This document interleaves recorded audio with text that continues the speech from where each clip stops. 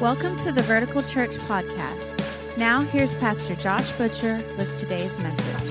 One of the things that kind of drives me to do what I do, something that is inside of me that when I see somebody else setting themselves up for potential unhappiness, like when I see somebody living in such a way that I can see from the outside, like, bro, that ain't going to turn out good. Like, that is not a good path for you to be on. I can see the end result. And it's not because I'm special. You do it too, right? Like, you probably have friends, right? That you look at the way they're living their life. Maybe it's the way they're parenting their kid, okay? And you're not so bold that you're going to step in and say, listen, you're not doing a good job.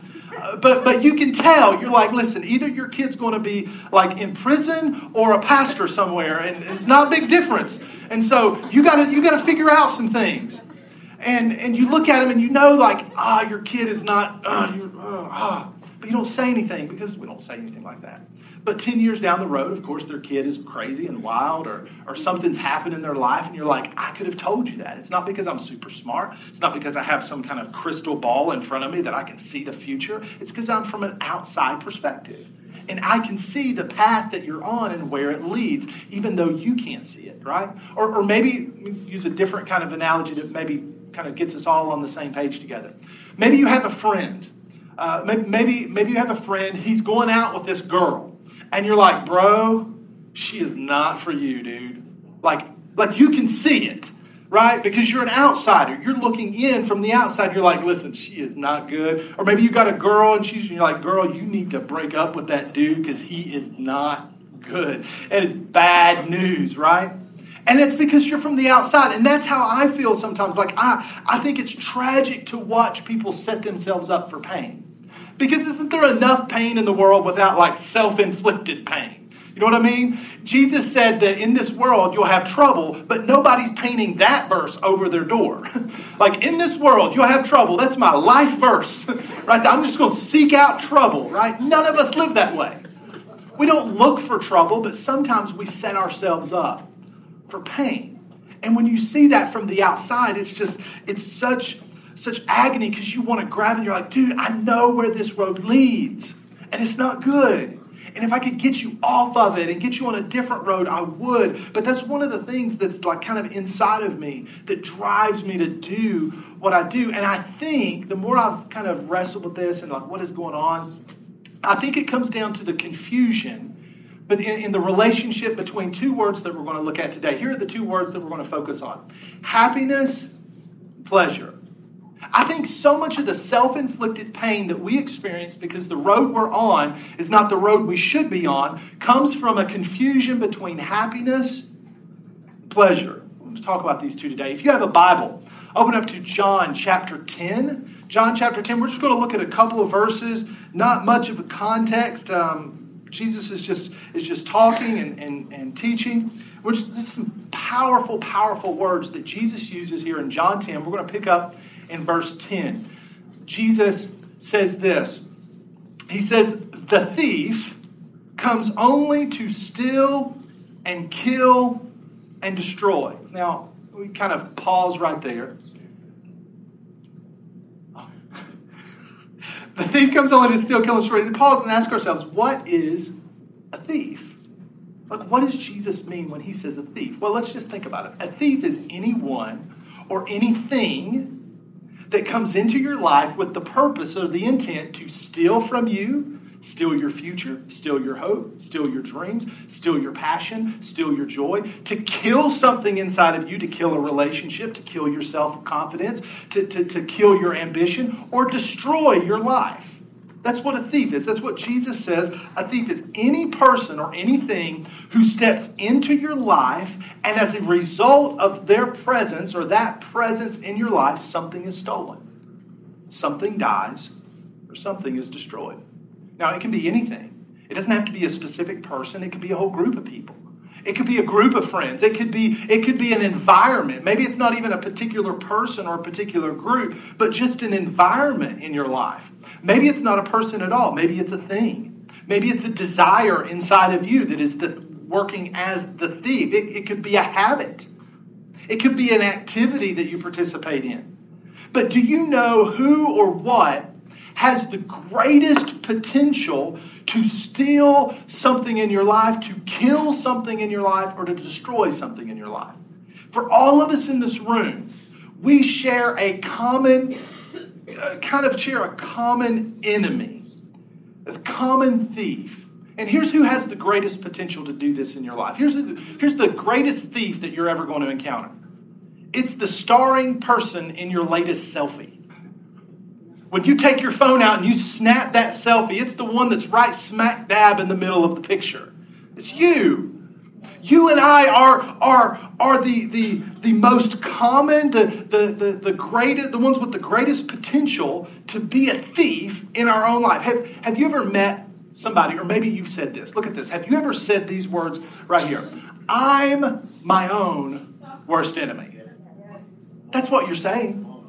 You're saying, I have the greatest potential in my life to be a thief because I'm my own worst enemy. There's something inside of me that has the ability to wreck my happiness, to wreck my joy. You and I, like it or not, we are our own worst enemy. And we all know that's true, right? Like we can all think back about your college days or your first couple of years in the Navy, right? You bought it.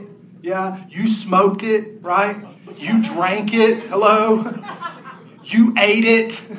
You dated it, right? Some of you slept with it. Maybe you married it. Don't point fingers. No elbows, okay? That's the next series we're going to talk about, right? You're the common denominator in every event in your life. That's what we're saying. You are the common denominator.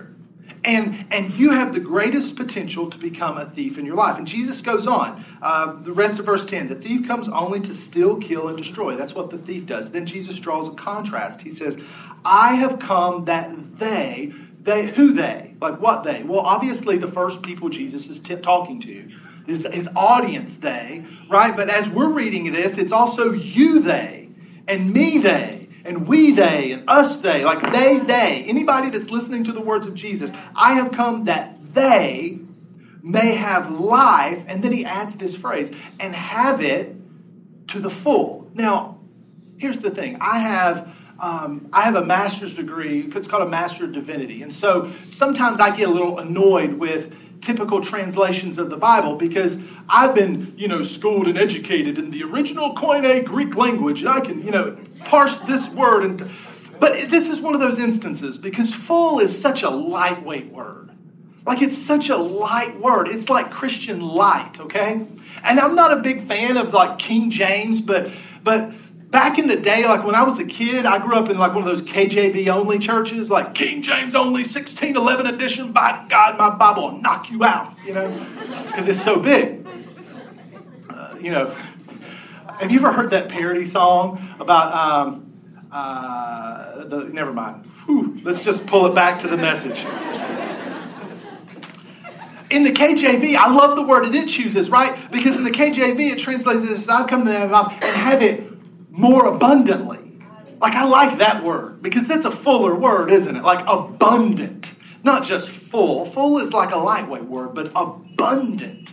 That word seems like it has just more energy. It's just more alive. Well, if we trace it all the way back, what is Jesus conveying here? What's the thought that he's expressing? I love this. That word that we see full, that the King James people translate abundantly, here's what it means. Pertaining to that which is not ordinarily encountered. Let me read this verse to you again. The thief comes only to steal, kill, and destroy. I have come that they may have life, but not just any ordinary average life. A kind of life that is not normally encountered. Now that is life, right? Jesus says, I didn't come that you would just have ordinary life. I came to give you an extraordinary life. A life that people stop and say, wow, like, what do you got, bro? Like, what are you on? What are you taking? Like, I need some of what you got. That's the kind of life Jesus came to give us. A life that's not ordinarily encountered. A life that's different, a life that is so radically above and beyond average that you and I cannot even grasp or begin to imagine the kind of life that Jesus said he came to give. Then Jesus makes this statement, right? As if we're not jiving enough with him. He says, I am the good shepherd, which to us is like, okay. Because we're not shepherds. We're not farmers. We don't live in that world, but they did. And so Jesus says, I am the good shepherd. The good shepherd lays down his life for the sheep. Now listen to me. This is so important, especially if you're new. Especially if you're new to church, or you're coming back to church, or maybe you had a bad church experience, okay? Listen, people have bad church experiences. It's tragic, it's horrible, but it happens. And we hope it doesn't happen here, but it may have happened here. Because we're normal, we're human, like we offend people and don't mean to all the time. We just have to ask people for forgiveness. But whatever brought you here, here's what you have to understand. Everything that you know about God, Jesus, church, Christians, all of that, you have to filter it through the lens of God sending Jesus to be a good shepherd. And a good shepherd lays down his life for his sheep. Maybe you've never heard it this way exactly before, but if someone is willing to lay their life down for you, then they are for you. Jesus is, was, and will be for you. You see, there's this dichotomy in our world today that people think that Jesus is not for me, that Jesus is for religion, or Jesus is for the really good people, or Jesus is for the people who have it all together. No. Jesus is for you and me. You see, Jesus draws this sharp contrast between himself and the thief. The thief comes to steal from your life, but I have come to give life to you. The thief comes to kill stuff in your life, but I've come to birth something new in you. The thief comes to destroy, but I want to build up and protect. Because I've come that you may have life and not just any ordinary, average, run-of-the-mill, you see it every day, common life. I've come that you have life that is not ordinarily encountered. The problem with this passage is, of course, that Jesus compares us to sheep. Right? Like if he's a shepherd, then those of us who are following him, what's that make us? We're sheep. And the common kind of misconception, but the common idea about sheep is that, sheep are dumb. So Jesus just called you dumb. But that's not what he did, okay? Sheep are not the brightest animals in creation, okay? But they're not dumb. You know what they are? They're defenseless. Sheep have no way of defending themselves. They're defenseless. They're not dumb. They're not stupid. They're unable to defend themselves against their own enemies, even the enemies inside. You ever felt like that? Have you ever felt defenseless? Have you ever felt like you couldn't defend yourself from your own bad decisions? You ever felt like a sheep? I feel like a sheep sometimes because I make some stupid calls. I make some dumb decisions. And there are times in my life I don't feel like I can even defend myself from my own proclivity to do the wrong thing. Sometimes I feel defenseless. I wonder if you've ever felt defenseless against your own decisions. Like you've got a decision and you know the right thing and the wrong thing, but you can't help choosing the wrong thing. You're defenseless. You're just like a sheep. But here's the thing. You may be your own worst enemy, but you're not your only enemy. You may be the worst enemy that you really encounter that has the greatest potential to wreck your happiness, but you're not the only enemy. In the New Testament, the writers of the New Testament personify sin and evil and the thief into this person that we call in church circles like the devil, right? I'm not talking like pitchfork waving red jumpsuit with horns. I'm not talking about that guy. Sin, evil, darkness personified in an individual. This character of evil, however you want to define it. We said it in the first week of the series that Sin separates us. Sin separates us from ourselves. Have you ever said the thing like, I just can't live with myself after I've done that? Well, what's going on? Well, sin has come into your life and has separated you from yourself. That's why you said, I can't live with myself. Sin separates us from each other, right? However you want to define sin, you break the code, whatever the code is, however you want to define it. You break it in your relationship. There's distance there. Why? Because somebody sinned. Maybe you sinned. Maybe they sinned. Somebody sinned and the relationship's separated. Sin ultimately will separate us from God because that's what sin does. Sin separates. So using Jesus' words, we could also say that sin comes to steal, kill, and destroy. So you have an enemy that looks at you every morning in the mirror.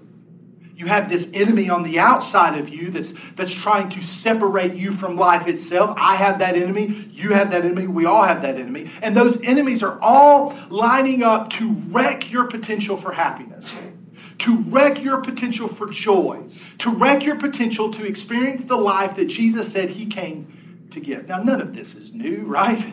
None of this is earth-shattering because you're not sitting there thinking, I don't know if this is quite right. You're sitting there thinking of instances in your life where you've acted like a sheep, where you've made bad decisions. And you're thinking, dear God, I hope he doesn't call me up there to share some of the dumb things that I've done because I hope this isn't a testimony service, right? I don't want to do that. This is embarrassing. And so that's why I want to talk about these two things, pleasure and happiness, because I think a lot of the things that I think our experience of doing the same dumb things over and over and over again comes because we are confused about the difference between pleasure and happiness. Did you know, and you may not believe me, but it's still true, did you know that God is not anti-pleasure? God is not anti-pleasure. We have this idea that there are these two extremes, right? Like pleasure and happiness, and you can't have both. But that's not true. Because God created pleasure. God created sex, right? It's like on the last day of creation, he's about to drop the light on day 6 and go take a nap because he's worked so hard, and he says, hold on, I got a little surprise. I'm going to enjoy this. And the angels are like, what are you doing, God? He's like, you ain't going to understand.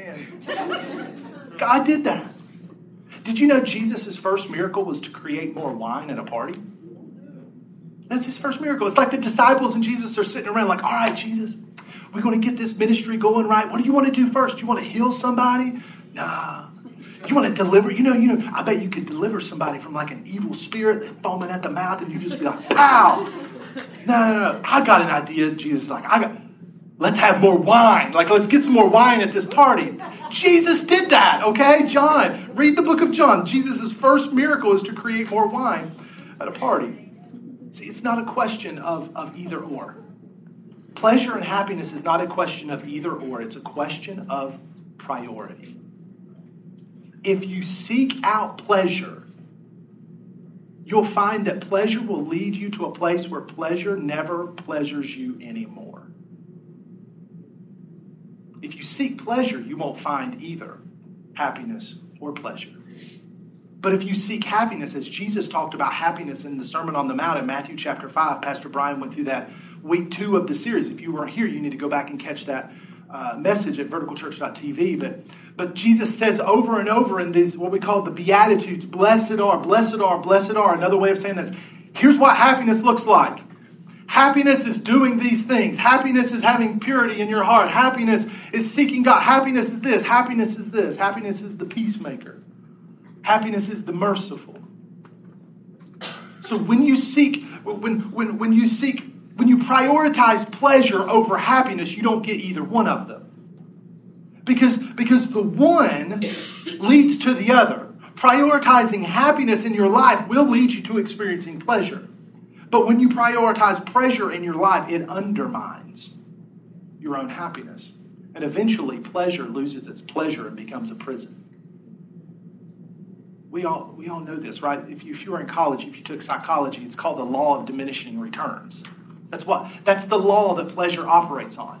The law of diminishing returns. Here's how it looks. What once used to take you half a glass to feel good, all of a sudden it started taking you a whole glass because pleasure didn't pleasure you as much as it used to.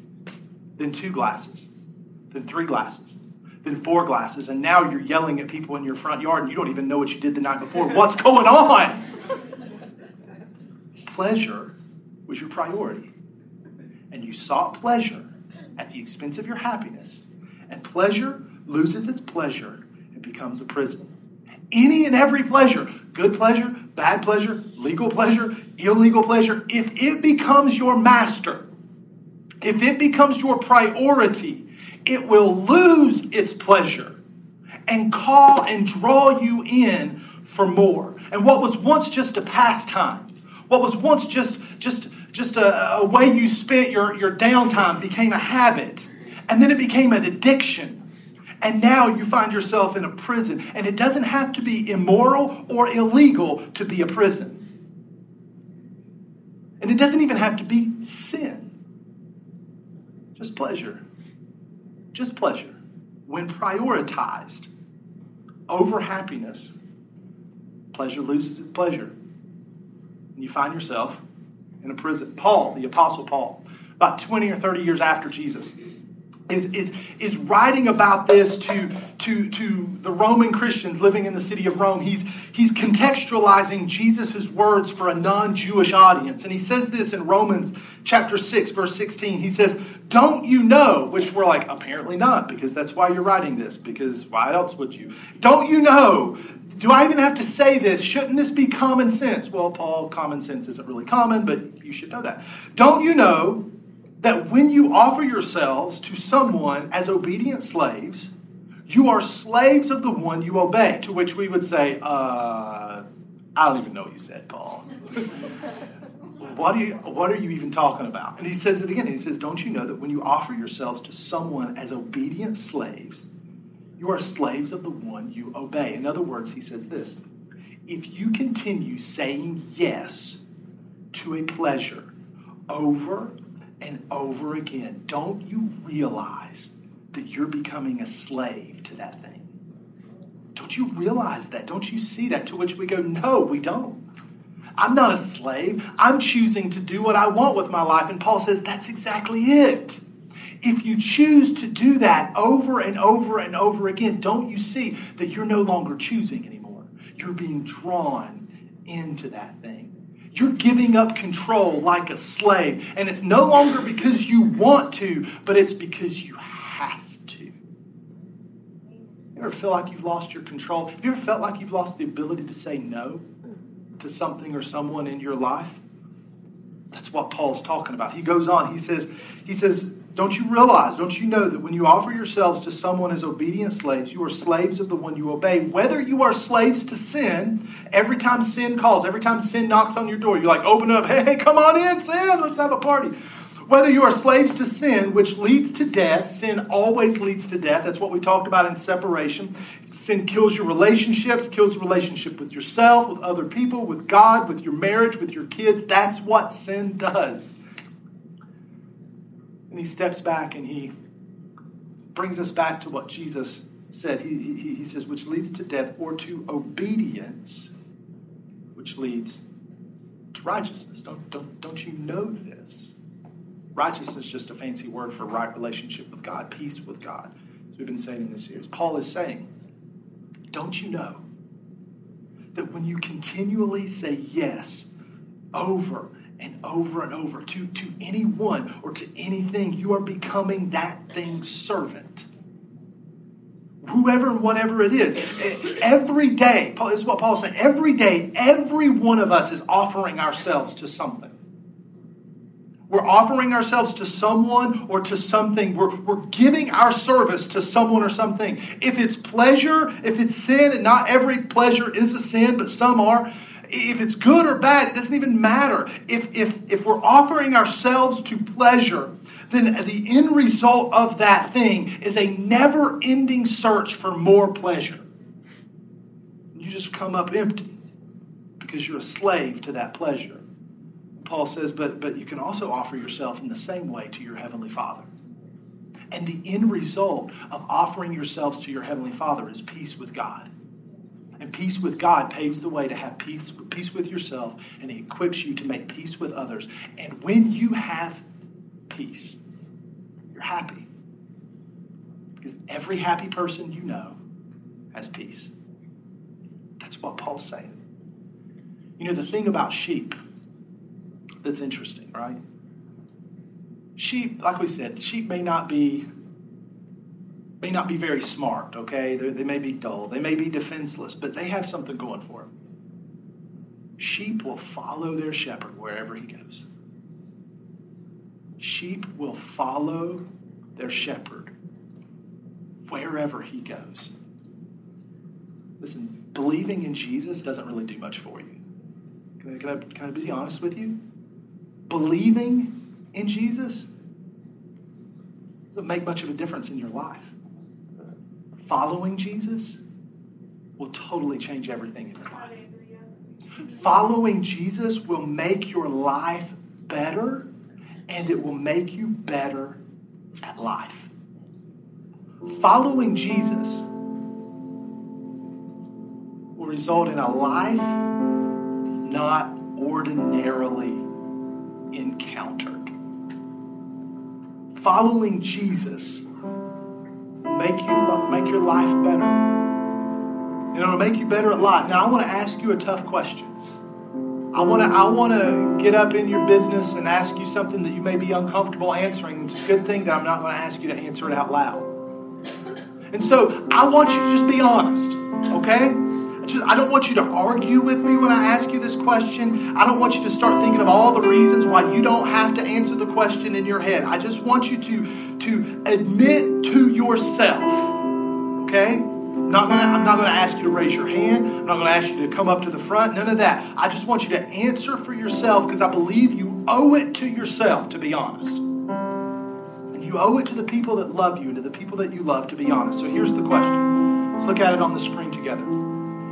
Is there a pleasure that's undermining your happiness? Is there a pleasure? It might be good, it might be bad, it might be legal, it might be illegal. It might be moral, it might be immoral, it might be amoral. Is there a pleasure that's undermining your happiness? Maybe it's a sin, maybe it's not a sin, I don't know. It doesn't matter if it's becoming your master. Becoming your priority if you can't say no. Is there a pleasure that's beginning to undermine the happiness of people in your life?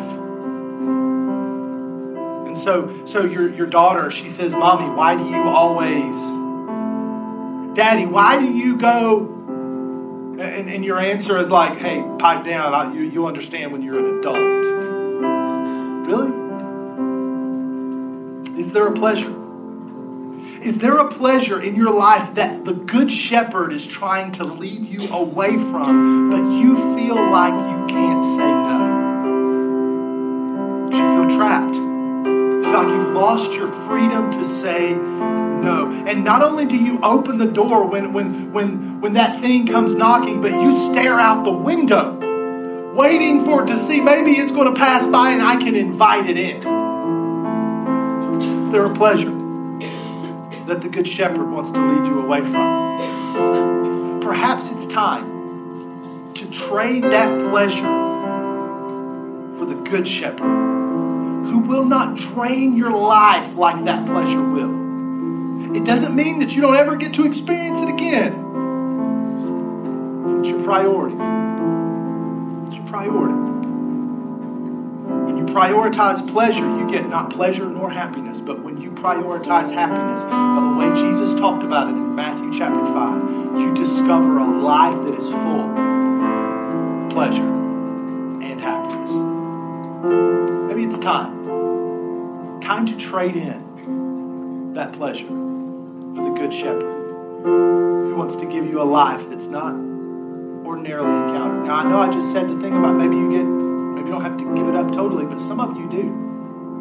If you're like me, listen, I just want to be completely gut level honest with you about my own idiosyncrasies as a human being, okay? Not perfect. I'm horribly flawed in all sorts of ways. But For you, if you're like me, it might take drastic measures in your life. Okay? You might have to go to the extreme. Because if you're like me, I'm not very good at dialing back. I'm not very good at cutting back on something. I have to cut it off. There have been times in my life where it wasn't dialing back a friendship. That friendship had to go. It had to go. Because they were not leading me to the Good Shepherd. They were helping me prioritize pleasure. I'm not very good at dialing back. And maybe that's like you. If that's you, maybe you need to cut something off. Maybe you need to cut something out of your life. This pleasure that you're seeking that so has you trapped in that prison, maybe it's time to cut it out. Not dial it back, dial it off. Not dial it down to 1, turn it off to 0, pull the plug out of the wall, and throw the thing in the trash. Jesus says, follow me, I'm the good shepherd. I want to lead you to a place where you're no longer being the thief in your life. I want you to walk away from all the other thieves in your life because I'm the only one who can give you life and life to the full. Let me pray for you this morning. Lord, as we sit here today, God, recognizing that in so many different ways you're speaking to each and every one of us. It's easy to stand here, God, and talk and talk about these things, God, and then just walk out and do nothing. Because we recognize, Lord, that it is a daily struggle to continue saying yes to the Good Shepherd. Would you give us this morning, God, the wisdom to know what to do with what we already know and the wisdom to know what to do with what we've just heard. And on top of that, God, the courage to go do it. For some of us in the room, Lord, we need to surrender to the Good Shepherd. Maybe for the first time, maybe again, maybe we walked away, maybe we quit following Him. Maybe we prioritize pleasure to such an extent that we walked away from the Good Shepherd. Today, it's time for us to surrender our lives to Him. To say yes, even before we know what we're being asked to do, to give up. If that's you, I'm not going to lead you in a prayer this morning. Because the only prayer you need to pray right now is you just need to, in your heart, if this makes any sense to you, in your heart, in your spirit, look at the Good Shepherd and just say yes. Yes, I will follow you. Yes, I will follow you. Yes, I will follow you. And as you follow Him, He's going to ask you to leave some stuff behind. He's going to ask you to cut some stuff out. He's going to ask you to drop some things you've been holding on to. He's going to ask you to stop answering the door when it knocks. But today it all starts with yes. I will follow you, Good Shepherd. You are for me. I surrender to you. If you need to trade in a pleasure, tell the Good Shepherd, yes, I'll trade in that pleasure to follow you closer. Thank you, Jesus, for what you're doing in our lives, in our church, in our heart this morning. In your name we pray. Amen. Thank you so much for joining us today. We always appreciate hearing how God is moving in your life. We all have a story to tell, and we'd love to hear yours. Please visit verticalchurch.tv and click on the little pencil icon called Amen Corner to tell us your story. Also, if you'd like to support the ministry of Vertical Church financially, you can do so by clicking the giving link at verticalchurch.tv. Thank you again for taking the time to join us as we point those far from God to life in Jesus.